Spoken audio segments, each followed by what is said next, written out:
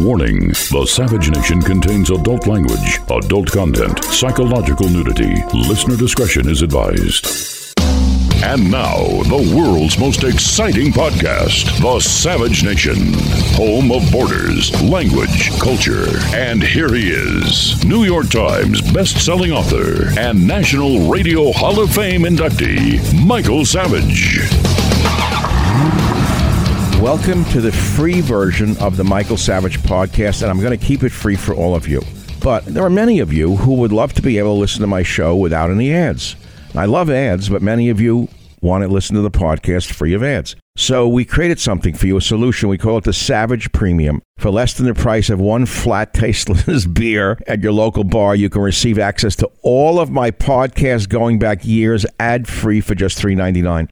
That's it, $3.99 a month.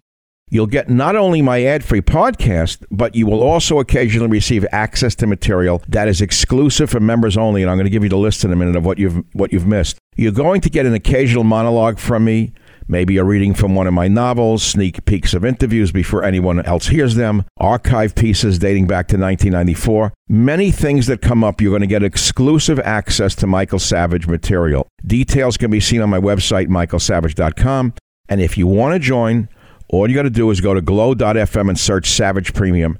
That's glow.fm and search Savage Premium. Now, you will always have access to my free weekly podcast. I want to be clear about that. That's my promise to you. But if you want less ads and more Savage, join the Savage Premium Club today and never miss a spoken word of mine. It's glow.fm/Savage Premium. You can find it on michaelsavage.com. And here's some of the stuff that you have missed so far. Michael Savage reading from his best-selling novel, Countdown to Mecca. My words, my voice. Savage reads from one of his lost journals, Fiji, 1968. Savage's first drive time show, Hour One. My interview with the Jewish gangster, very popular. I read from my first written, published article, Who is at the Helm, from 1965. It's heard nowhere but on my premium site. I read passages from my novel, Abuse of Power. We replayed Fat Al's Tuna. My Savage show from 3/24/94, the earliest show in the archive, 3/24/94. My interview with Donald Trump from 1/10/2011. 1/10/2011, while Mark Levin was mocking him and Sean Hannity was mocking him and the others were mocking him, I was interviewing Trump. Much more. And remember, subscribers also get ad-free podcasts every week. The cost is less than a beer at a bar, and you get a better buzz with the Savage Premium. So go to glow.fm/Savage Premium for full access to ad-free podcasts and exclusive sound you'll not hear anywhere else. Thank you very much.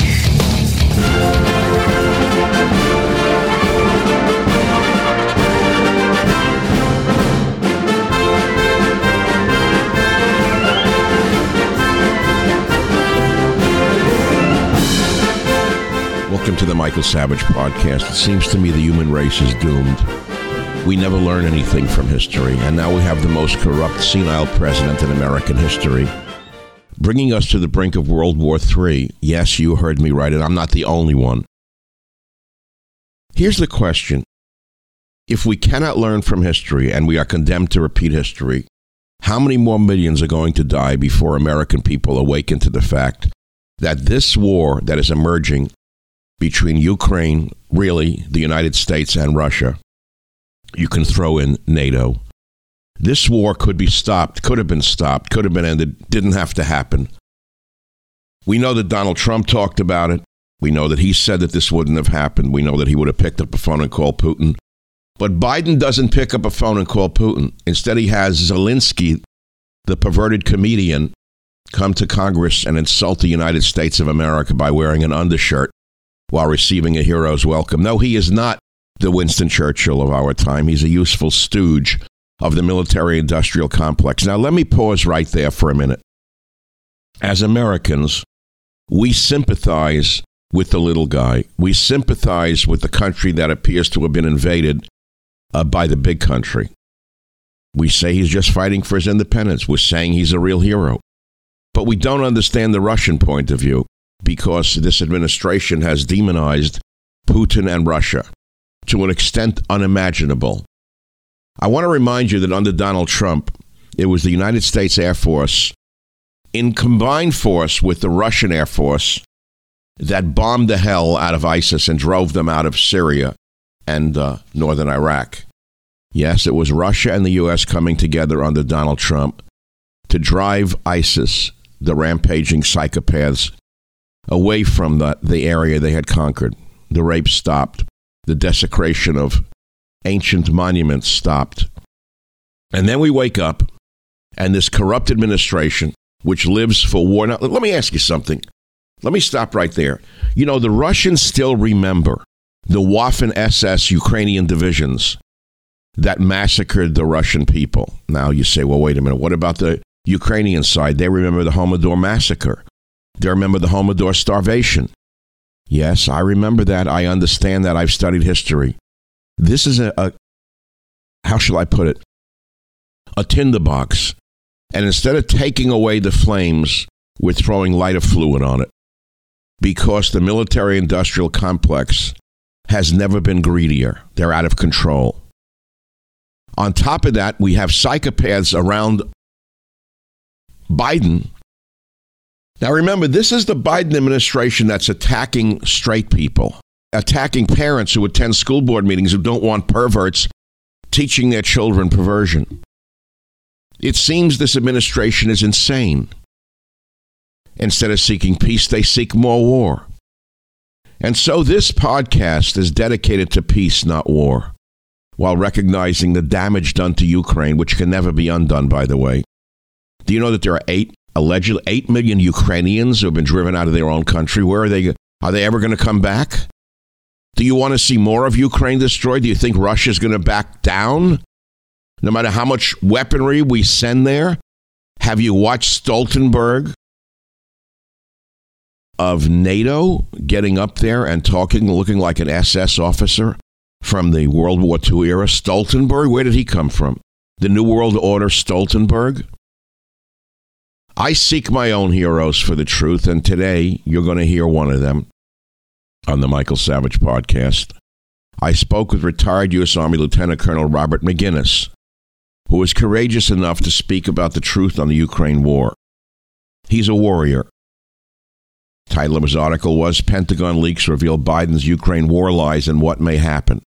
You probably have already forgotten about the Pentagon leaks that the so-called Air Force National Guardsmen leaked, because we were deceived again into focusing on the leaker, not what he actually leaked.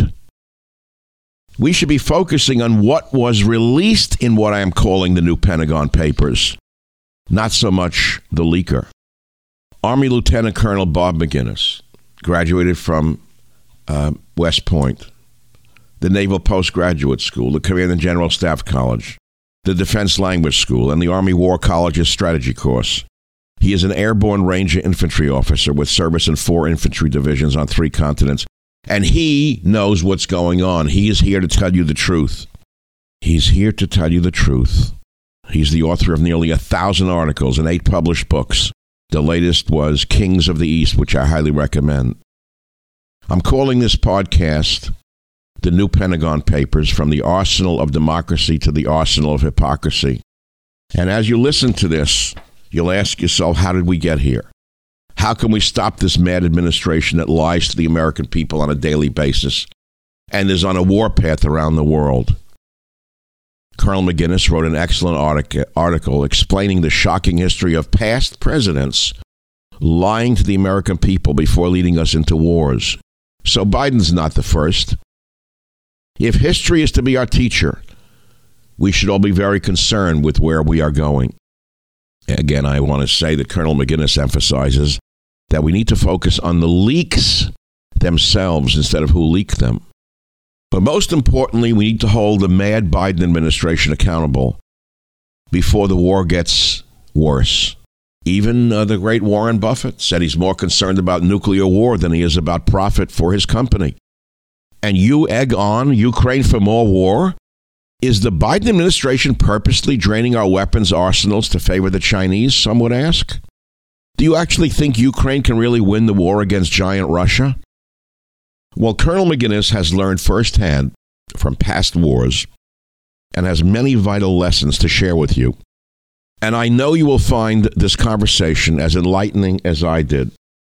Pentagon leaks reveal Biden's Ukraine war lies and what may happen next.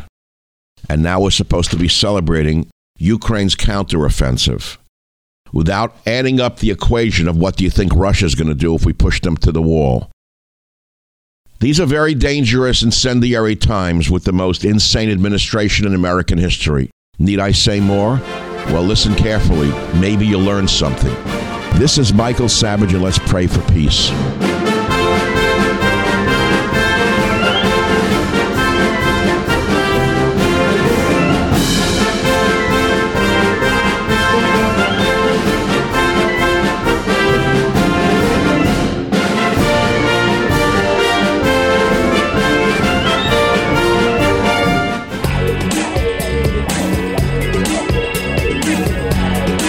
Michael Savage, a host like no other.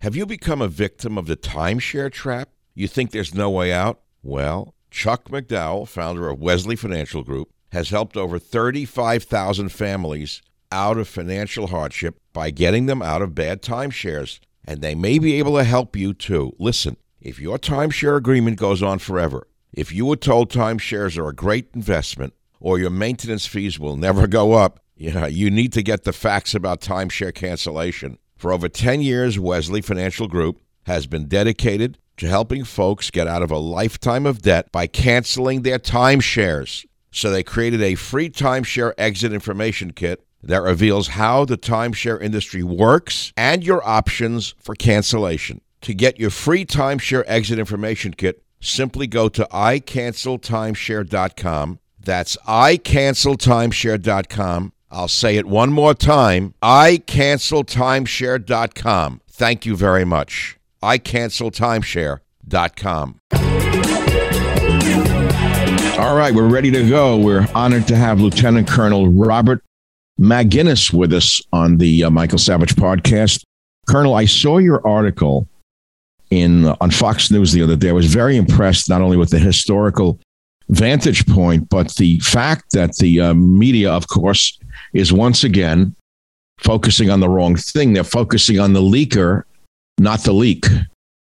And you so succinctly spelled that out. Could you please tell us what actually is going on in Ukraine in a short version? I mean, the Ukrainians are losing, obviously. Yeah. As I indicate, Dr. Savage, that the Biden administration wants us to believe that all is copacetic with the Ukrainians, that they're going to eventually defeat the Russians in their own country and perhaps go beyond that. They've suffered massive casualties. Of course, so have the Russians, if you believe what General Milley has said, the chairman of the Joint Chiefs. They've also lost, the Russians, a lot of tanks, and they're bringing up their old T-55s and T-62s out of stocks of mothballs. Now, the Ukrainians, of course, have had the advantage of us providing them with much of our sophisticated javelins, now Patriots, obviously 333 or 777 artillery, tens of thousands of rounds of that. Most Europeans are doing the same thing. But, unless the Ukrainians can pull a rabbit out of a hat with regard to Crimea and the Donbass area, they're going to have to, probably settle for something far less than what Zelensky and company want. Zelensky keeps saying we'll have tanks in Moscow. I've never heard anything as insane in my life. And I will be leaving the parliament today, thanking all of you in advance for powerful English planes. I mean, do they understand World War II is sort of a precedent for what the Russians see them in a different way than we see them. Oh, yeah. The Russians remember the Ukrainian SS divisions trampling over the farmland of Ukraine. Yeah, well, most people, as you know, Dr. Savage, are not terribly good on their history. We no longer teach it in our schools, unfortunately, but you're right. I think there are a lot of worrisome signs. Obviously, the Belarusians are now learning how to use tactical nuclear weapons thanks to Moscow. The Finns rightly are very concerned, and therefore they jumped aboard NATO. The Germans are not showing a lot of resilience here. They don't seem to understand that perhaps they ought to be doing more with the Ukrainians if, in fact, they believe the Ukrainians are not doing well. The real exchange inside is very worrisome.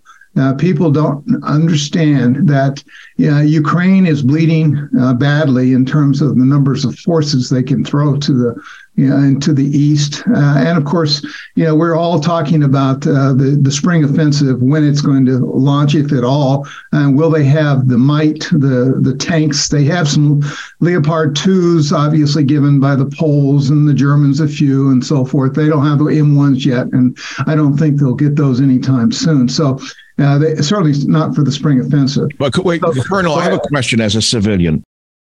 The Russians can view the entire theater of war from their satellites, right? Right. So what is to prevent the Russians from obliterating the tanks the minute they appear on Ukrainian soil? Oh, nothing. And that obviously the drones that they're getting certainly from Iran. Now, whether or not they're getting drones from the Chinese that have the capability of destroying tanks, that's quite possible. We know that the Chinese have those capabilities, but the Russians have other means to counter that, as we know. So, if I were in the Russians' headquarters, I'd probably be watching through satellite and other imagery, as well as signal intelligence, and trying to ascertain what the flow of weapons are into that country. I'm pretty sure they know exactly how, and no doubt with Russian-speaking Ukrainians that are turncoats, they're monitoring every port of call, every port of entry, and therefore, whether it's by rail or by land or by sea, which is somewhat iffy, obviously, in the Black Sea, they know the flow. And yet, so far, they haven't stopped a lot of that, not nearly as much as one would expect. That's very interesting. I've had Colonel MacGregor on several times. I don't know if he's a colleague of yours or if you're familiar with each other. It's not that we're pro-Russian.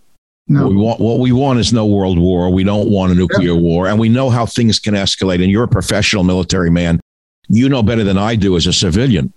I mean, I've studied World War I for many, many years, and I call it the accidental World War because it almost started by accident, and it then escalated where one superpower came in, then the other came to counter that one, then that one. And next thing you knew, millions of men were turned into a fertilizer. And I'm terrified that we're following the same exact program without understanding where we are going. And then you have to ask yourself about the leaker, which is, of course, the whole Pentagon leak story here. You allege, and I think I agree 100% with you, that this one young man alone could never have achieved this leak. Isn't that what you wrote? That he was not alone? He worked with others in the Defense Department, in your opinion? Well, I don't know the details of his background other than he's a National Guardsman and airman.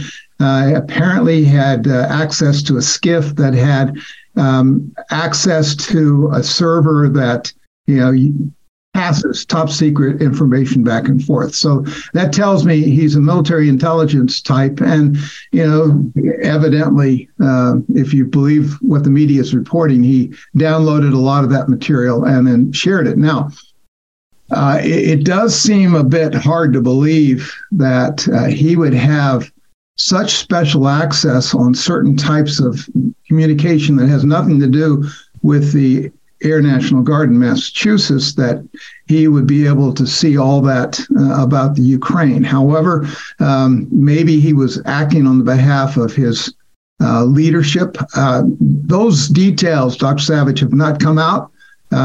So I would reserve judgment at this point.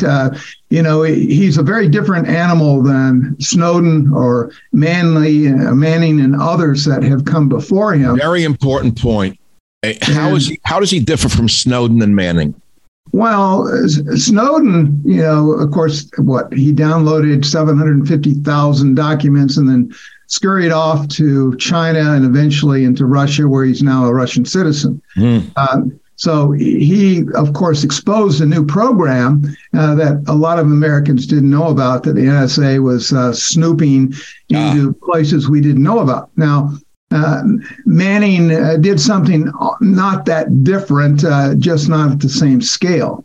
And of course, unfortunately, Barack Obama let him out on clemency, I suppose, a pardon years later, perhaps for reasons that have nothing to do with compromising national security. Now, I'm concerned about our security. I don't want, inside documents shared with the rest of the world, especially if we have adversaries that would use it against us. And I certainly don't want our service members endangered, as we've seen in the past, by presidents and administrations that have squandered our wealth and squandered our blood needlessly in places all over the world. And, you pointed out Woodrow Wilson promised before World War I, no, we're not going to go into a foreign war. And yet, as soon as he, took the presidency, off we were. And we stayed what's there. Interesting is the Wilson Center for Peace is a liberal think tank, and they're always involved with, as we're speaking, I'm reminded of the quote Pentagon Papers. Oh, yeah. Back in the 60s, they were treated like world heroes. In fact, they built a career based on that leak. Yeah. Considered great heroes for leaking Pentagon Papers about Vietnam and how we were losing. Right. Here's a kid who did the same thing, and he's treated as the worst enemy we've ever had. Yeah. Well, like I say, I'm not going to defend, leaking documents, because that's, I'm kind of concerned about that, because I've had a lot of friends killed in wars because of compromised intelligence. Now, but at the same time, I have no sympathy for presidents that manipulate things. You mentioned Vietnam. I had a friend, now deceased, Lieutenant General Charlie Cooper, and Marine. And when Charlie was a young captain, he was the aide de camp to the chief of naval operations in the Pentagon. One day in the middle of the war, all the chiefs got together with a big map of Vietnam, and they marched into the Oval Office to try to convince LBJ that his plans to expand the war in Vietnam was a bad decision. It was going to cost us a lot of lives, and it wasn't going to accomplish what the president wanted. Well, Charlie said, because he was the only person other than the four stars and the president in the room at the time, he was holding the map holder. And Charlie said, well, after LBJ listened to what the chiefs had to say, he looked up, he yelled in his usual way with all sorts of expletives, and he said, get your butts out of here.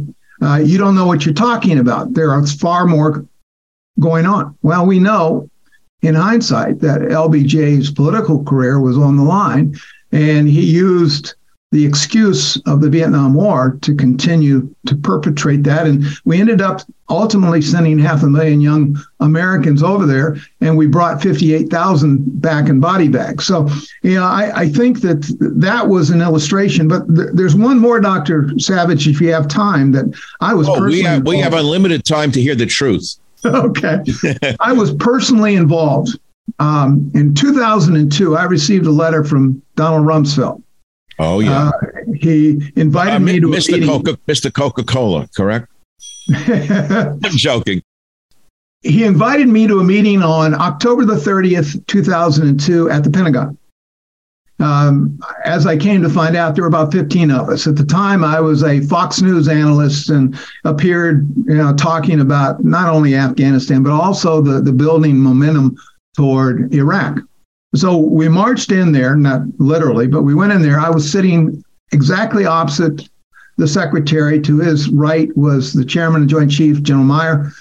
We've had General Carpenter as a vice chairman. We had the entire staff, major staff, political appointees. And they basically began to tell us what was really going on. Now, allegedly, this was not a classified briefing. this led to what eventually became the military analyst program that was exposed years later by the New York Times, and the author won a Pulitzer Prize. And of course, there are a whole host of investigations. I was named in a number by the FCC as well as by the DoD Inspector General. What I told the New York Times, which is a matter of record, is after asking questions about weapons of mass destruction, which allegedly was the reason we went in there, and after Cheney and Powell and others made testimony to that fact, I had a friend at the time, Lieutenant General Fauzi al-Shamari, who was brought to this country by an intelligence agency because his life was in jeopardy from Saddam Hussein. Well, my friend Fauzi, really helped me to understand what was going on inside Iraq, because he had all his friends were the top generals in the Iraqi army. And so Fauzi, really helped me to understand that. He said, Bob, consistently, my discussions with him demonstrated conclusively we didn't, Saddam stopped that nasty stuff years previously.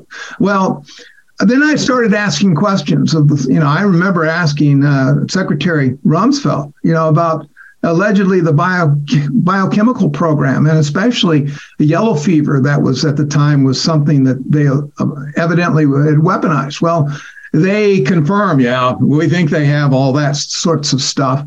And then toward I think it was February of 2003, a month prior to the invasion, I was led into a secret room where they showed me all sorts of photographs and all sorts of equipment that they alleged was on the ground and demonstrated conclusively that weapons of mass destruction were in all those bunkers. Well, I doubted that.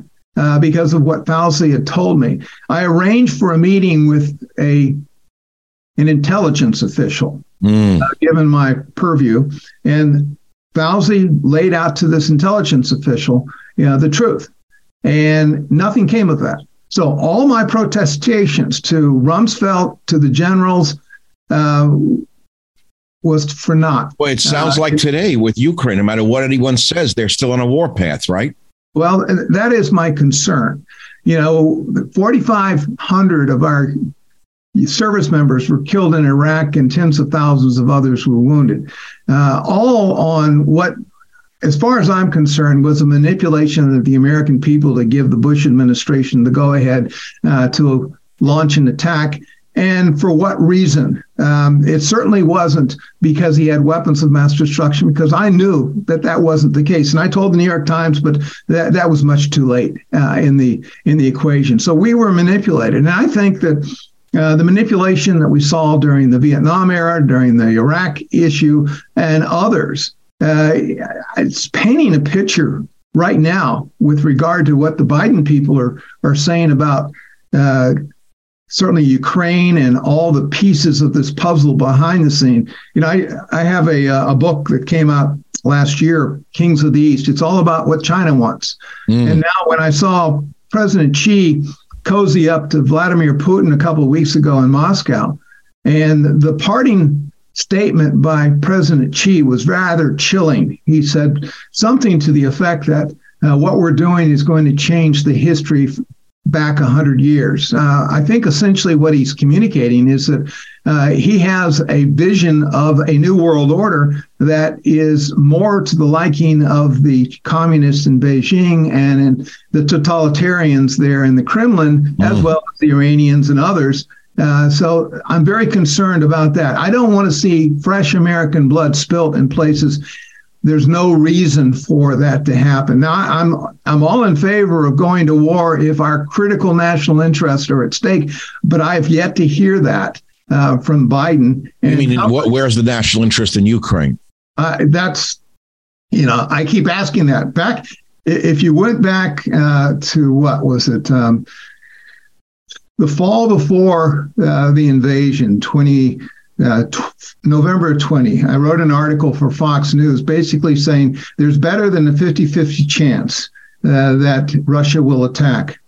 I ended up being right, obviously, and I gave the reasons, what I was seeing in a non-classified arena that suggested that this time around, because we had a weak president, because Putin was ambitious and he had grandiose aspirations for retaking Ukraine and expanding the old Russian Empire. Those things made perfect sense at the time. And of course, the closer we got, 2 weeks before he ran off to Beijing to talk to Xi, no doubt laid out the plan, and then came back. And as soon as the Chinese finished the Olympics, boom, the Russians attacked from the north, from Belarus down toward Kyiv. Now, fortunately, they didn't, they're so poorly led and not well equipped that they stumbled over themselves. The Savage Nation. It's Savage on Demand. I have said this before, but I shall say it again and again and again. Your boys are not going to be sent into any foreign war. It is a solemn responsibility to have to order even limited military action by forces whose overall strength is as vast and as awesome as those of the United States of America. I take the threat very seriously. I take the fact that he develops weapons of mass destruction very seriously. I have to ask this question. Clausewitz, the great diplomat, historian, I think he wrote that war is fundamentally, I'll paraphrase it poorly, war is a continuation of failed diplomacy. Yeah, that's good. Yeah. We have no diplomacy. None. Where is any diplomacy? Have we had one diplomat? Remember, Kissinger would do the shuttle diplomacy, trying to settle the Middle East conflict. Yeah. We have no diplomacy. It seems that this administration is intent on war at all costs. Is that correct? Well, it's certainly a distraction from all the domestic crises that this administration has created. Okay. So, and it's been used, the tail wags the dog. That's, that expression just fits this administration. I don't see how in the world they pull this off on a re-election, given the terrible, tragic circumstances they've created by their own choice. Well, first of all, Ukraine is half gone. 8 million people have been forced to flee. If you and I were to sit in the room, you're the expert in military. I'm basically just a political chess player. So I'm sitting on the sideline and I say, how do you play this out? How does this war play out if this keeps up? Well, okay, the West keeps sending more weapons, keeps escalating the war. Right. Russia gets backed into a corner. Right. Let's say Russia loses the T-30, whatever they're bringing out now. Let's say Russia loses, God forbid, another 50, 100,000 men. Right. Eventually, their back is going to be to a wall, and they're going to use tactical nuclear weapons, which they don't even have to use because the weapons themselves today are so devastating. The cluster munitions that can be aerially dropped, and literally obliterate every living thing within a radius of whatever the extent may be. You don't need nuclear weapons to kill everybody in a sector. So they escalate. What happens next? We then nuke Moscow? Could one of the idiots say, let's nuke Moscow? Yeah, I wrote a piece for the Western Journal on that, and it was too hot for Fox News a year ago. Yeah. I was going to ask how you even survive Fox News, but we don't have to go there. Yeah, well, they don't. Sometimes I'm too upfront. I spent years on the east or the West German border against the Russians and against the East Germans. They're not nice people. I've been to Russia, I've been to Ukraine, so I have some experience in those countries.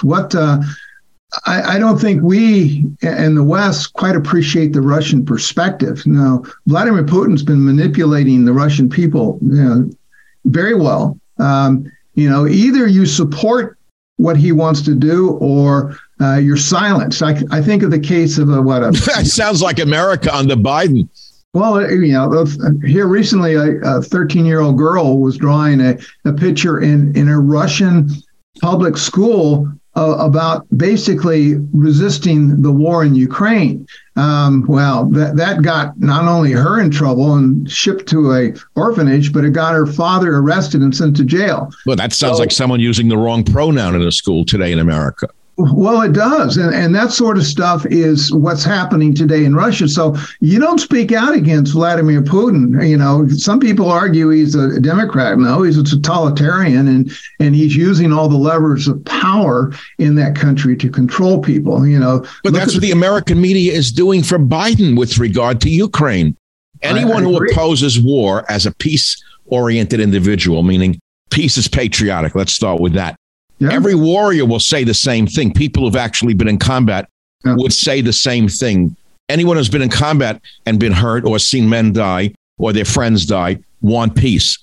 It's the warmongers who don't even understand what it is to be punched in the nose, let alone see a friend obliterated, that seem to be screaming bloody murder for more and more war. And I see this escalating, and I also see this going in the wrong direction. I see zero diplomacy. Remember when Kissinger spoke out 6-9 months ago, what happened? He was completely excommunicated.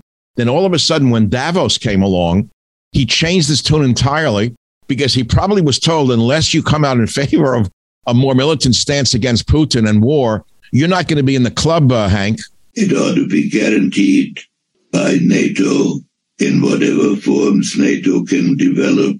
But I believe Ukrainian membership in NATO would be a appropriate outcome. What do you think of that? Yeah, I'm not surprised that the power centers in this country, as well as whether it's at Davos and the Economic Council and the decisions they're making. You know, what we do know is that they have some pretty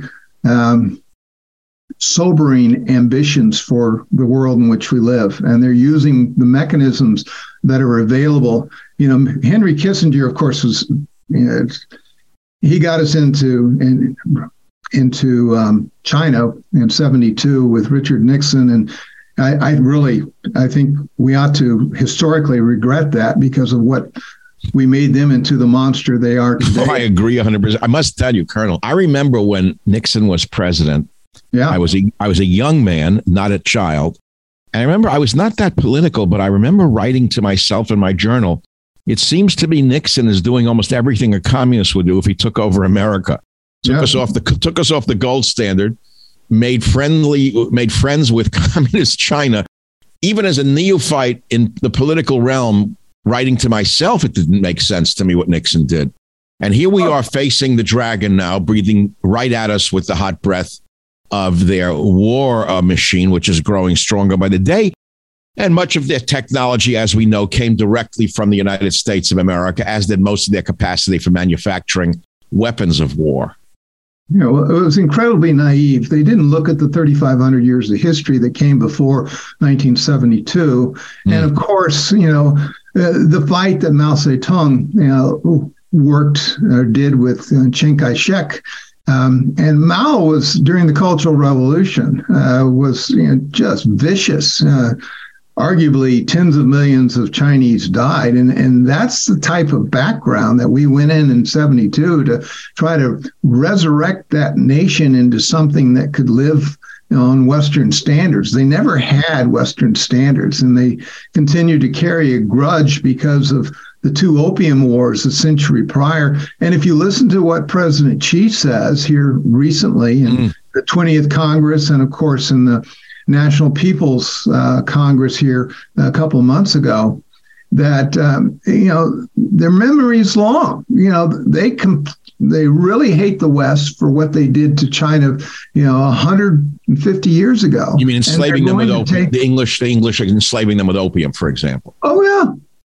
And the French and the Japanese. Of course, they took care of the Japanese to a certain degree. Well, the rape of Nanking is a national scar in China that they will never forget. And that explains the tensions even today. Of course, the Japanese occupied quote, Taiwan, and they use that as a jumping off point to go into mainland China and then, do some terrible things over the history of their occupation. And of course, it's interesting, FDR, who I call out in that article as a liar, he changed our trade policy with regard to Japan, allegedly because of what they were doing in China. But I think it was really a precursor to try to get us into the war that, I think behind the scenes, there was a host of evidence that suggested FDR had every intention to do that. But, the Japanese prime minister in April of 1941 communicated directly to FDR saying, look, we want an amicable outcome to what's happening in the Pacific. Well, FDR turned him down flat. And so what did the Japanese then do? They said, well, obviously, we're not going to do anything with the Americans, so we're going to have to begin to ratchet up a defense and maybe an offensive capability. And of course, December of 41, everyone knows about the attack on Pearl Harbor. I think all these pieces do connect, whether it's, FDR ignoring the Holocaust, and he did consistently. I spent some time in the Holocaust Museum going through old FDR files, and it's pretty clear what he did there or didn't do. And then, of course, in the fall of 1940, the election, which took place November of the 5th, FDR promised, we're not going to go to war. And he said it consistently throughout the campaign. Of course, he was running against Wilkie, and Wilkie was saying, basically, he said, yeah, this guy's going to get us at war. And if you really don't want to go to war, don't elect FDR. Well, of course, as soon as the American people elected FDR or reelected FDR, in January, 2 months later, the Roosevelt administration hosted a meeting between the Brits and the U.S. It solidified our lethal aid, which we'd already been secretly providing to the Brits. And then, of course, in March, we had the Lend-Lease, which really blew out of the water any calls for neutrality. So we were not neutral in that war. And then incrementally, we were just piling on toward the ultimate, and the excuse that was used, of course, was the attack on Pearl Harbor. But we were ready to go to war. We had exercises. It's very much that government was intent on going to war. The same way, to bring it back to the Ukraine war and the lies in your article and what may happen next, Colonel Maginnis. It seems that Biden, of course, is lying, but he's not the first president, as you wrote in your great article, which caught my attention. Mainly the history of every president seems to have lied about war. And we have to ask directly, as a result of these new Pentagon papers, which is what we have to call them, the new Pentagon papers. Instead, there's this child National Guardsman who's going to be pilloried, which he should be, by the way, for obviously violating state secrets. The Savage Nation. It's savage, uncut, unfiltered, and raw. Are American troops fighting Russians? I mean, I've assumed for over a year that we have special forces on the ground. I have reasons to say that as a civilian looking in. Yeah, I don't know, and I'm glad I don't know. Therefore, I can talk about general. The first taste of rare bourbon you finally got your hands on. That's nice. At Caskers.com, we make this experience easy. Caskers is a one-stop spirit curator with an impressive selection of exclusive, sought-after, rare, and household names in the realm of premium spirits and champagne. Discover the top flavors of the year now by going to Caskers.com and using code WELCOME10 for $10 off your first purchase. Get $10 off your first purchase with code WELCOME10 at Caskers.com. What special operations forces do around the world. I'm a great fan of special operations forces when they're on a tether and they're doing the right sorts of things for our national interest. But we do things and we don't talk about it. Whether it's SEALs going after Osama bin Laden, or perhaps it's possible that little pipeline into the Baltic Sea was mysteriously exploded by somebody that might know something. I don't know. So their special operations forces are everywhere. They're in every embassy sometimes. Are they in that Kyiv embassy? I don't know. I wouldn't doubt it. We have billions and billions of sophisticated arms flowing into that country. That's important. But we just bought hundreds of thousands of 155 millimeter artillery shells from South Korea, I was told or read. Is that correct? Yeah, I've seen that report as well. Where did our artillery shells go? They're all used up? Well, that's an issue. We have very limited industrial capability to replenish our arsenals. It takes years to replenish Javelins and Stingers and Patriots and the like. Those are on fixed contracts. Oh, my God. Now, under NDAA 2023, there was a flush of money that was pushed toward defense contractors to replenish our arsenals. And that's why I mentioned in that article, Dr. Savage, that I was concerned about not only our arsenals, but what are the Chinese taking away from this? If they're ambitious against Taiwan, and that's not a mystery. President Xi consistently talks about that, right, basically to fan nationalism in his country. But if they're ambitious, they want to know that we don't have sufficient munitions. Now, there was an SSCI war game conducted, not that many months ago. And what is that? Please tell us what the acronym stands for. SS who? It's a think tank in Washington. Okay, fair enough. War games. And they do that by contract with the Pentagon, and you bring all your subject matter experts together, and then you let the computers generate the scenarios, and then you try to fight them. Well, consistently, according to the reports, the Taiwan scenario, in a week, run out of these long-range missiles because we have a set inventory. Now, that is, of course, good news to the Chinese, who have, if you've seen here recently, been just ratcheting up their own production, not only ballistic missiles, but things like the DF-31, which is intended to destroy U.S. aircraft carriers. So it's a precision munition that has a big warhead, and that could put a big hole all the way to the bottom of an aircraft carrier. And, they practice that sort of stuff on a routine basis. They even have training facilities in the western part of China where we've taken, photographs that have been, shown on published media of the shape from the air of what an aircraft carrier. And so they practice trying to put a hole in the top of that. Well, that's the sort of stuff that we're up against. And I don't think we need to worry because we're practicing the correct pronoun for our Navy. And the important thing is for the naval people to feel good, not to fight a war. So we've gone from the arsenal of democracy, Colonel, to the arsenal of hypocrisy in my simplistic definition here. And it looks to me like this war is going to get worse before it gets better. Do you think there's any chance that the anti-war movement, which is emerging and growing in America, incidentally, it's a subterranean anti-war movement that is counter to the entire narrative, not only of the government, both Democrat, which is almost 100% pro-war, and Republican under this McCall, that looks like a maniac to me from Texas. Lindsey Graham never saw a potential war. He's never wanted someone else's son to fight in.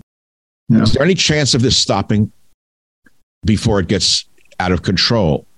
Well, perhaps if we have a change of administration and put somebody in there. Trump would stop it for sure, but they've neutralized him in so many ways. Yeah, well, people like to, as you know, Dr. Savage, they called him a militarist long before he went in there, and he stopped wars. I know. That's one of the reasons I backed him in 2015. I said, I'm anti-war because a world war is not what the world wants. He's a businessman. He knows that war is bad for business unless you're in the war business. Yeah. I was with him 2 weeks ago in Mar-a-Lago, and I didn't bring this up.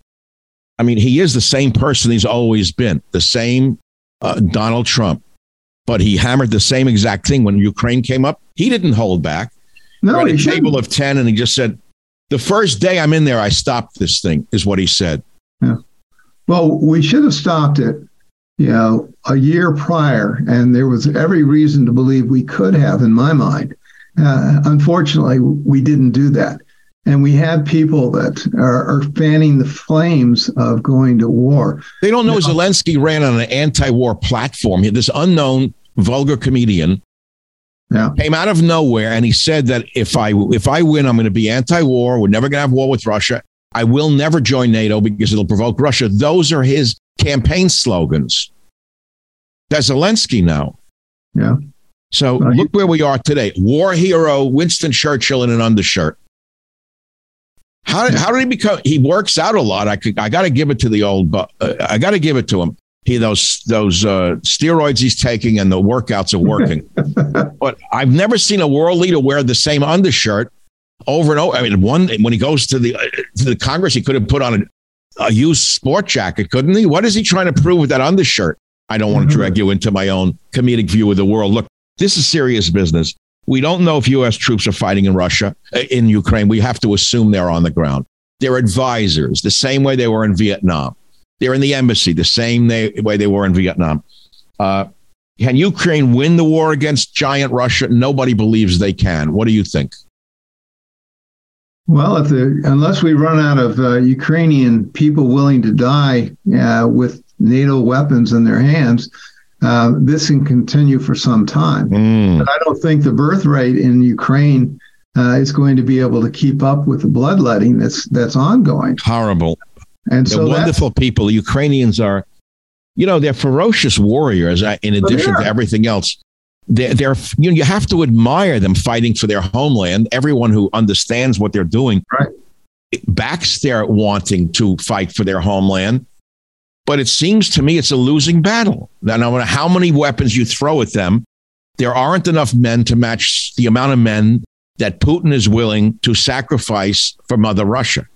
Yeah, unless Putin is removed, which is unlikely given the oligarchs supporting him, and of course the generals will all support him because that's their own lives at stake, that they'll keep bleeding the Russian people until they get what they want. And that could be, like you said, another 100 or 200,000 lives. And for what? Putin wants to make his point, and that is to take all of Ukraine. Now, is it going to happen? I don't know. I think he's gotten so beaten and he's so bloodied and there's so discord in Russia that if he takes the Western regions that he's already more or less occupied, he's never going to go any further. I think he's learned he cannot. Well, that would appear to be the case at the present time. I think the wild card here, Dr. Savage, is what the Chinese are whispering in Putin's ear. The Chinese again. And, I wrote a book in 2018, Alliance of Evil. It's Russia and China against the West. I'll throw Iran in now, Colonel. What's that? Now throw Iran into the mix. Well, I always throw Iran, North Korea, and a few other unsavory characters into the mix because they collaborate and cooperate on a host of issues. Keep in mind, I don't know that Xi wants Putin to lose in Ukraine because that will hurt him in his relations with the Europeans. Keep in mind, Macron was over there bowing to Xi last week. Yes. And, he brought along, I suppose, as a token buddy, the European Union chancellor or whatever her title is.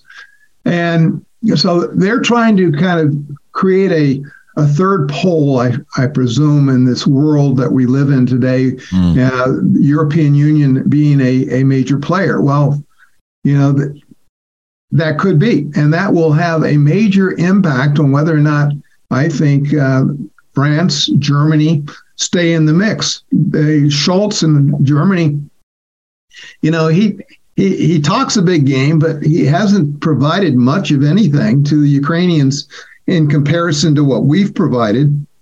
Well, that's because he knows their energy dependent upon Russia. Yeah, well, and so that that's part of this mix. So geopolitically, what's going on in Western Europe and with the EU and so forth, that's going to have, I think, long-term some very significant implications on whether or not this war in Ukraine is going to be sustained. And obviously what's going on in Beijing and what Xi sees as his mechanisms to, kind of manipulate not only the Europeans, but also indirectly the United States. Home of borders, language, culture, the Savage Nation. Colonel, you have a global view of things that's unique, not only as a man of peace, but a man of war. You're a scholar. Can you explain to me, and I've been watching politics since I'm 17 years old, what the heck was Biden doing in Ireland last week? What did he go there for, to hide? Or was there vacation? No, there has to be another agenda with him. Whoever's running him, there must be another reason to go to Ireland. What was it? No, I think it's like going to the basement. Okay, I used to call him a hologram in the basement when he started to run. So he's a hologram in Ireland. He mixed up Gaelic with Gaelic or Gaelic. Yeah. Gaelic. He actually said Gaelic. He evaded any serious issues while he was over there. Most Americans and even some of the people in the UK, they get irritated with what went on, but it is not of great consequence. So, when you put him out of the shouting distance of reporters asking hard questions, which is essentially what they did, visiting castles and eating Irish ice cream or whatever. Yeah. Then you have what you have. And then, of course, you put up front, I suppose, Lloyd Austin to try to answer questions that he obviously can't. General Milley's not being terribly helpful. Of course, he's on his way out anyway. Why did Biden embrace Sinn Féin's leader? What was that about? What was what? Biden embraced the leader of Sinn Féin. Why? I don't know. He was probably told to, because I'm sure he doesn't understand what he's doing. Well, I mean, we're talking about the group that tried to overthrow, Ireland for what, 30 or 40 years. That war came to an end, the Civil War, more or less. Yeah. What was Biden doing? Embracing, in essence, the other government in Northern Ireland. Yeah, there's some very peculiar issues that have emerged, even with the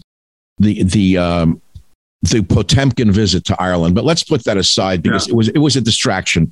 There's no question it's a Potemkin visit to get him off center stage because he was making a disaster of everything he was touching, and his popularity is in the toilet, so to speak, or to be more polite, let's say in the bargain basement of Macy's. The new Pentagon papers and the leaks reveal Biden's Ukraine war lies and what may happen next. Lieutenant Colonel retired Robert L. Maginnis. Any last thoughts for my distinguished audience of really avid listeners? Yeah, Michael, the books I write are about the broader issues. The deeper state I wrote a few years ago, and President Trump sent me a nice note saying, yep, I understand what's going on. That's an honor. I wrote a book about progressive evil years ago when I said, watch, folks, these folks are on our horizon. And then, of course, I've written about the new Cold War, which I'm absolutely convinced we're in. And then, of course, Give Me Liberty, Not Marxism. And then last year, Kings of the East, about China's intent to overcome the world. Now, I have a new one coming out this summer, Divided We Stand. Well, it's really a takeoff from what Abraham Lincoln said when in 1858, when he was accepting the nomination for the U.S. Senate in Illinois. He basically said that we have to figure out whether we're a union or not. We can't allow individual states to go their own direction. And, the evidence all around us is that the left is trying to divide us to a point in which we're totally helpless. And I look at that across domestically, internationally, and so forth. It's tragic what's going on in our nation. Those of us that love our nation and have fought for our nation would like to see those that hate us to leave and to allow us to regather the faithful and really bring this nation back to where it belongs. Well put, Colonel. The cities are literally melting down because of the soft on crime problem, the unwillingness to face the drug cartels that are coming over, bringing the fentanyl and other drugs over the border, and so many other problems, including this false liberalism of false tolerance for virtually every behavior except God, faith, and liberty. Colonel, look, you have done great work for America, and you still are doing it. People say probably to you, what they say to me is, why don't you just enjoy the years that you have left and just stop it already? You can enjoy yourself. And I say, no, there is no joy when you see a nation you love literally being torn to ribbons by the enemies of truth and the enemies of peace. Right. And you guys would say duty on our country. Guess what? Yep. I would use MacArthur's phrase for what I do. Duty on our country. It's the same exact thing without taking a bullet for it. Yeah. That reminds me, and I don't tell many people this. I was at West Point in 1969. Unbelievable. My first during the Vietnam War. The last of the 5-star generals I actually had a conversation with, Omar Bradley. Oh, my goodness. I was a plebe walking into Thayer Hall late. I think it was a medical appointment. And there in the middle of the hallway, nobody else but 5-star General Omar Bradley. The conversation was very short because I was a plebe, a beanhead, a smack. We called him all sorts of things. And I said, "Good morning, General." And he said, "Good morning." So that was my brief conversation with the 5-star general. But, he represented an important legacy from our country. And it's something that I think all of us need to carry forward. Well, the Bradley fighting vehicle, for those people who don't even know the name anymore, he was one of the great generals of World War II, and he fought alongside Eisenhower, didn't he? Were they competitors, or were they allies or colleagues, would you say, Bradley and Eisenhower? Yeah, they were acquaintances at the military academy. And of course, MacArthur was a little older, but very wise men and a lot of experience. And unfortunately, the politicians didn't tend to listen to him. Where have all the wise men gone? Well, I think the salvation of America lies in God's hands, certainly not in the hands of our politicians. Colonel Maginnis, of course. I loved your article. We're going to make sure that the books that you have mentioned are featured prominently on the podcast. And all I can say is I respect all that you have done and are continuing to do for the nation that we both love. Thank you, Dr. Savage. Thank you, sir. Thanks for being with us. Much appreciated. Well, thank you very much for listening to today's podcast. I hope you've enjoyed it and learned something from it. We have about 400 other episodes available for you to listen to absolutely free. You can go back into our vast library of podcasts and listen to any one of them at any time. And remember this, if you want to listen to my podcast ad-free, sign up for the Savage Premium membership and get access to ad-free podcasts as well as some premium content from our Savage archives. How do you sign up for those ad-free podcasts? Please visit michaelsavage.com for a link. Again, thank you for your listenership. This is Michael Savage.